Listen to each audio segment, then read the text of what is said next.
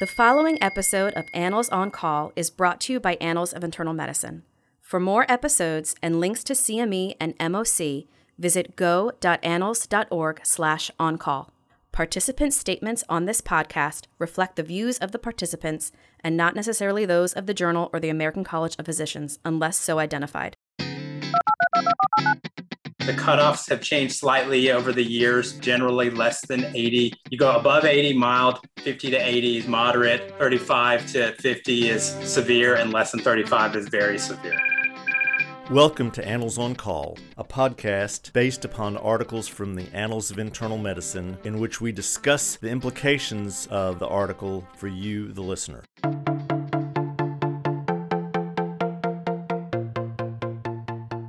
This is Dr. Bob Centor. I'm Professor Emeritus at the University of Alabama at Birmingham and former chair of the Board of Regents for the American College of Physicians. This episode of Annals on Call focuses on chronic obstructive pulmonary disease. We refer to an article from the clinic section of the Annals from August 4th, 2020, titled Chronic Obstructive Pulmonary Disease. Joining me on this podcast is Dr. Anand Iyer, who's a pulmonary critical care physician and geriatrics palliative care researcher at UAB. He is the founder of PalliPulm on Twitter, which is a social media community devoted to expanding the integration of palliative care into routine pulmonary practice. He recently won UAB's first prestigious Paul Beeson Emerging Leaders Career Development Award in Aging. We hope you will enjoy this podcast. Anand, thank you so much for joining us on this podcast.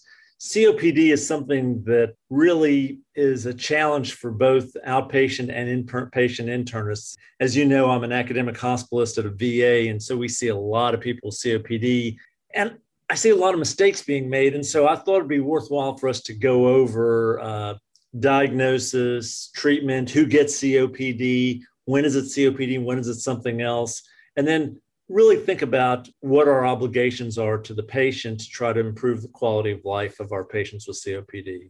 The first big question, and this happens in outpatient medicine all the time, if I'm seeing an outpatient and I suspect COPD, what is required for me to make that diagnosis? Thanks for having me on, Bob. And that's an important question that I see a lot as a pulmonologist getting referrals from primary care. Number one, the most required thing is a spirometry, and not just any spirometry, but a spirometry with pre and post bronchodilator. The main point there is you want to know if this obstruction, the O in COPD, is fixed or reversible.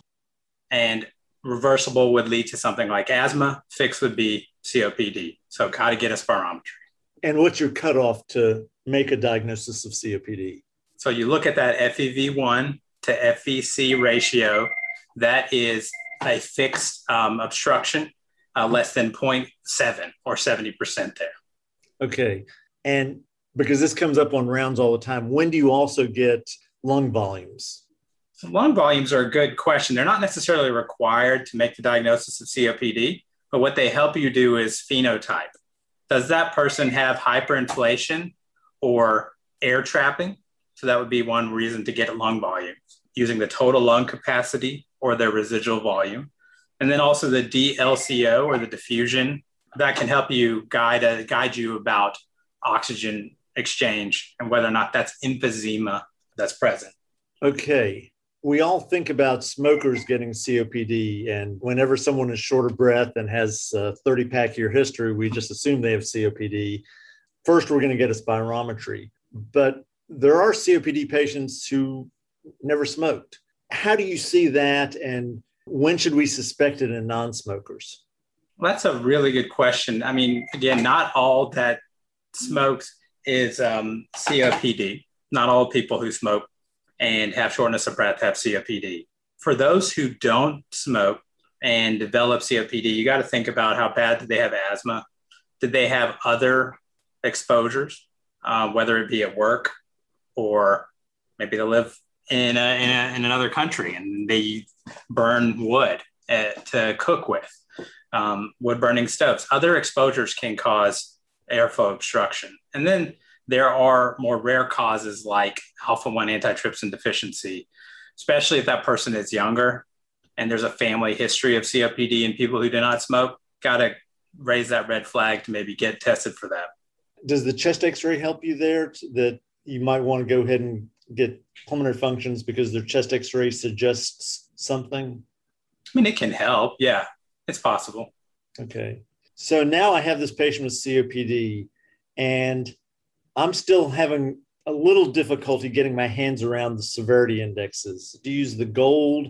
Is that what most pulmonologists use, or do you just use mild, moderate, severe, and very severe? How do you categorize COPD, and is that important? Oh, it's very important to categorize COPD, but getting down to the nitty gritty of using these American Thoracic Society, European Respiratory Society words like mild, moderate, severe, and very severe versus GOLD, which is the Global Initiative for Chronic Obstructive Lung Disease. That's a major international society that came together to come up with criteria.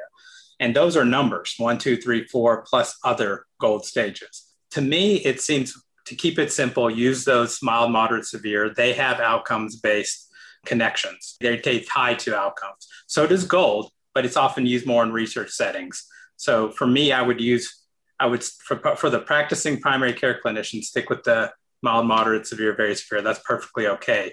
But when you get to us, as pulmonologists, we may start to incorporate that language, communicating to others, because there are fine-tuned nuances that might help us prognosticate a little bit too. So how do you define mild, moderate, and severe, and very severe? So I have a patient on my service right now who has an FEV1 to FVC ratio of 50%. Right. So you get the ratio first, less than 0.7 or less than 70%. That confirms they have obstruction. Then you look at their FEV1. I'm thinking back to those lectures in medical school first year. Go to that next stage of your pulmonary function test and you look at that FEV1, and then you use that to guide your severity. And the cutoffs have changed slightly over the years, but generally less than 80. You go above 80, mild, 50 to 80 is moderate, 35 to 50 is severe, and less than 35 is very severe. That's your percent of FEV1. Percent of FEV1, not FEV1.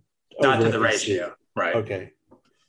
Okay, I think our guy actually is severe. Yeah, he's right there on the edge of moderate to severe. Well, it was 50% FEV1 to FVC, but I think that his FEV1 was under 1. I think he was somewhere in around, it was a low number. In the 30s or 40s, yeah. Yeah, so he's in the 30s. It's very low. Yeah. Do you do any additional tests? So when do you screen for congenital diseases like alpha-1 antitrypsin? Does the CBC help you? Are you worried about eosinophilia? I assume that some of our COPD patients have a major asthma component also. I mean, there are other tests to get if you've confirmed COPD and you're concerned about their symptom burden being a little bit out of the ordinary, progressive dyspnea. Maybe they're having episodic exacerbations. That makes you think, oh, maybe there's an asthmatic component. You can go down the route of a CBC looking for eosinophilia to guide you on inhaled therapies like inhaled corticosteroids and whether or not they could be on it and whether it'd be safe to start weaning them from it.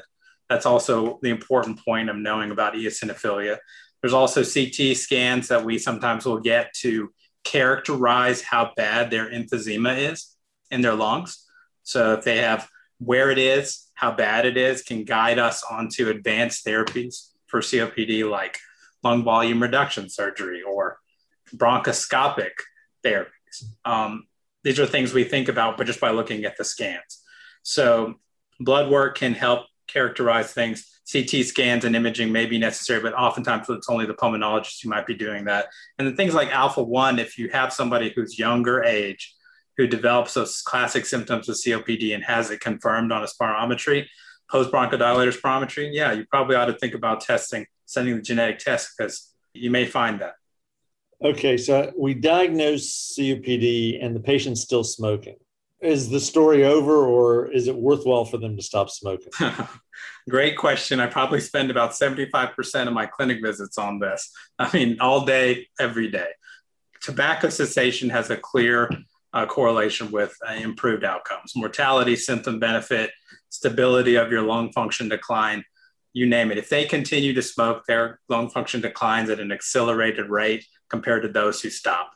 And so that is priority number one for me, even beyond inhalers and anything else. It's once I've diagnosed it and I've gotten their severity level and I've said, okay, now here's the situation. Do you smoke still? Got to get them off. And unfortunately, I'm referred as a pulmonologist, many patients, probably the vast majority, who come to me still heavy smokers without any attempts at tobacco cessation. And that becomes pretty burdensome on us as subspecialists to continue that discussion or to start it from scratch. So when I was doing primary care, and when my colleagues do primary care, we should beat on the smoking cessation as much as possible. And I remember being taught many years ago that you can increase the chance that somebody will stop smoking just if you tell them you need to stop smoking. That in and of itself works in a percentage of the people. Yeah, it does. But when you're trying to help a COPD patient stop smoking, what if they say they want to vape? This is a controversial topic, and it's hard as a pulmonologist to say I'm going to let somebody use another device to inhale something into their lungs. It would have to be a really case-by-case situation. The amount of nicotine that's in vaping is significantly high and sometimes way higher than cigarettes. And so though they might stop smoking, they oftentimes continue to vape, even in the major trials, 6 months and beyond. So they might have, in some situations, stopped smoking in like healthy smokers. We call them healthy smokers without COPD. But for somebody with severe like COPD on spirometry and then continues to vape, it could be dangerous. And I would have to say, do it on a case-by-case basis. I can't necessarily recommend it outright. You go with patches and you go with nicotine gum and things like that, preferably. Multiple strategies at once. Yeah. That's what I've learned helps the best. Not just the patch, not just the gum alone, but patches and gum used in conjunction with another agent like an SNRI pill. So it's about two different attack strategies in addition to counseling. So I know this is something that frustrates primary care internists a lot, and I'm sure frustrates pulmonologists a lot. What kind of success rate do you think that you get with these patients who I assume are usually, by the time you see them, they're moderate, severe, or very severe? I have a pretty good success rate in my clinic. And I kind of do a little bit of a shoot me straight, doc, strategy. Yeah. I'm like, look, this is where your lung function is. This is where you're going to be.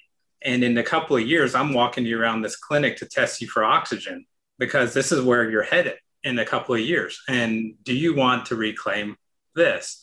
I go through the 5 A's of tobacco cessation counseling and I encourage it and I'm supportive. And I think my success rate is pretty high. I wish I could look it up and see, but showing them tangible outcomes, like this is what you can get benefit from. You won't need those inhalers anymore. You'll be able to walk further. Your lung function is not going to decline anymore. And your quality of life will be significantly better. It's just that's the impact you got to make. That raises a very interesting question. And that is, what is the use of inhalers and nebulizers? Or are there any oral medications? And how do you decide to start someone on the inhalers or the nebulizers, and which do you prefer? How are you approaching that? Because I'm sure you get some early COPD, but you get a lot more in the medium, the moderate and severe range. That's a great question. I get people referred to me at all stages, just like you said, because unfortunately, it's not even confirmed when they're referred to me. The patient may have COPD, but they haven't done the spirometry we talked about. They haven't done the history we talked about. If I do confirm it, I do grade their severity, like we said, by lung function, FEV1. I then move to the gold letter grades. And this, to me, is a fundamental that primary care should learn. These are different than those stages we talked about. There are letter grades A, B, C, and D in a box, in a 2x2 table. A is in the bottom left corner, D is in the top right corner. And as you progress from A to D, you're going to way more symptom burden and shortness of breath and COPD disease activity, coughing, sputum production, breathlessness, you name it, as well as exacerbations that put them in the hospital or not. So a person in A is minimally symptomatic and doesn't have a lot of exacerbations. A person in B is very symptomatic, doesn't have much exacerbations. C gets exacerbated a lot, C's in the hospital.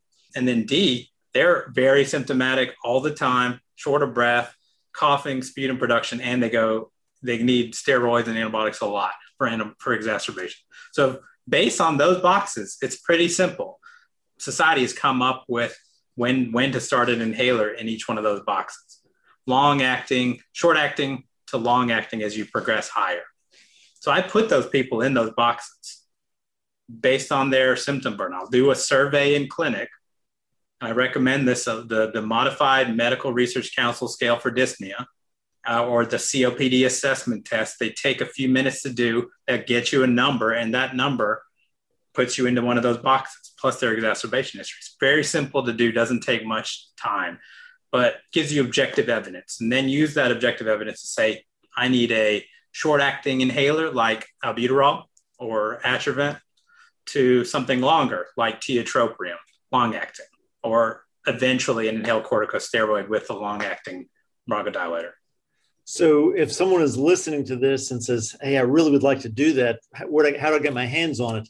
If I understand right, you can search this on Google or any other search engine, and you can find the GOLD criteria that'll actually give you that whole table. Yeah, you just do GOLD letter grade COPD, and you search that up, and you'll have an image within seconds that'll show you exactly that. It's not just defining their letter grade, but then looking beyond that into the booklet that's provided that says, in this letter grade, start these inhaler. And it's usually a less is more strategy until they're very symptomatic and you have to add more. Inhalers have become extraordinarily expensive in the United States. I often discuss with the students and residents that if the patient's paying out of their own pocket, buying a nebulizer and getting nebulizer solution is a lot less expensive than getting an inhaler. Am I crazy here? Does that make sense? Is that something you have to deal with patients? I reopened a pulmonary clinic down the street from the academic medical center for underserved citizens in Jefferson County. That's it. We call that hospital Cooper Green. Mm-hmm. It used to be inpatient, now it's ambulatory. So this is something I deal with all the time. You can do the strategy of the less expensive solutions, nebulizer solutions. Yeah, that's one strategy. You can put inhaled steroids in a nebulizer form, budesonide. You could do albuterol. That's definitely doable. Or you can work with case management social workers to use patient assistance programs that exist for every one of those inhalers. And we do that regularly. What's your success rate in getting patients to use inhalers properly? Because I teach them at every clinic visit, it's high. It's almost universal. That's because I put a picture, I have on my wall in clinic are all the inhalers. And I ask every patient at every visit, no matter if I know what they're on or not, I ask them, what inhalers are you taking?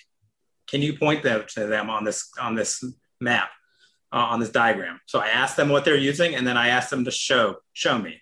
One point we had pharmacy students incorporated in my clinic who regularly demonstrated inhalers. And in our academic medical center, we have respiratory therapists who demonstrate how to use discus-based inhalers versus meter dose inhalers.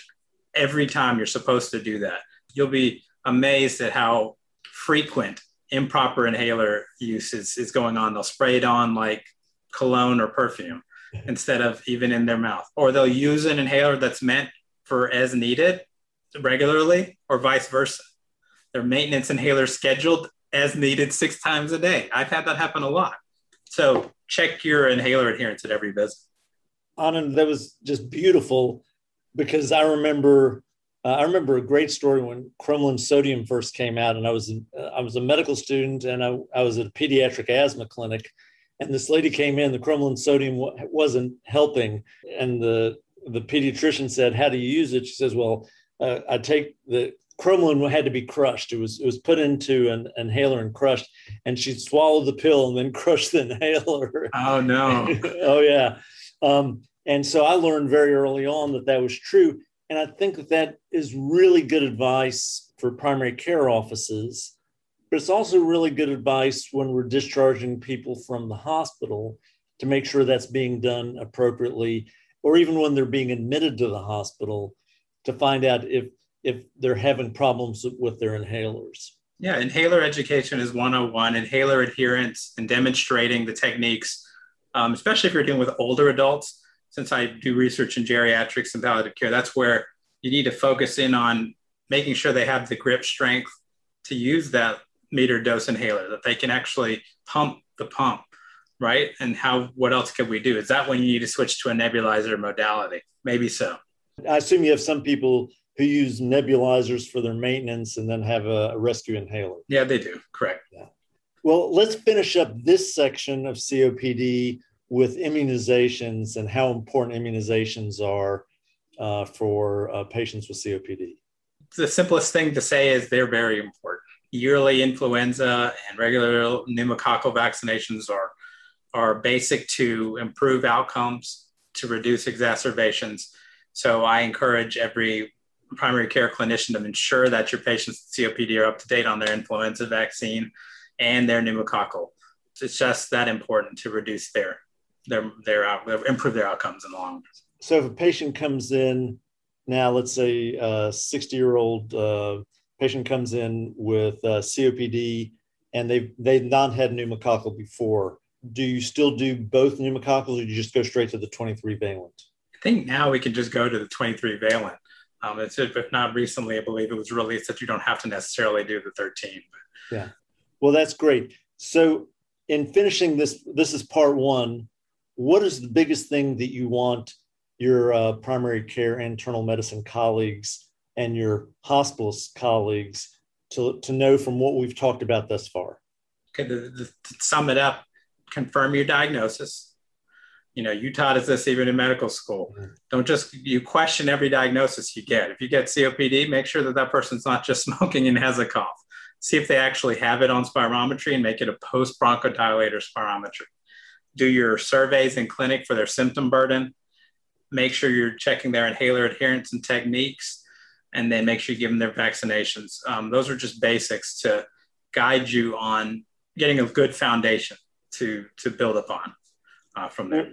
Well, Anand, thank you so much for this session, and hopefully soon after this is released, we'll go into a little bit more advanced thoughts about even more severe problems with COPD.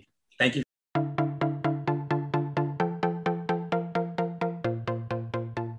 Now it's time for Bob's Pearls.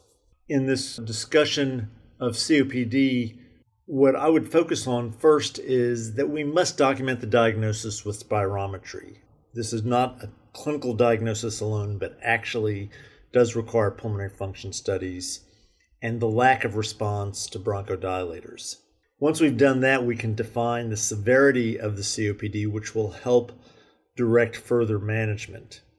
We talked a great deal about smoking cessation and how it's still worthwhile to work hard on smoking cessation after COPD is diagnosed. And finally, we spent a significant amount of time on the appropriate use of inhalers and nebulizers. This podcast will continue with a part 2, and we hope that you've learned something thus far and will learn more from the subsequent episode.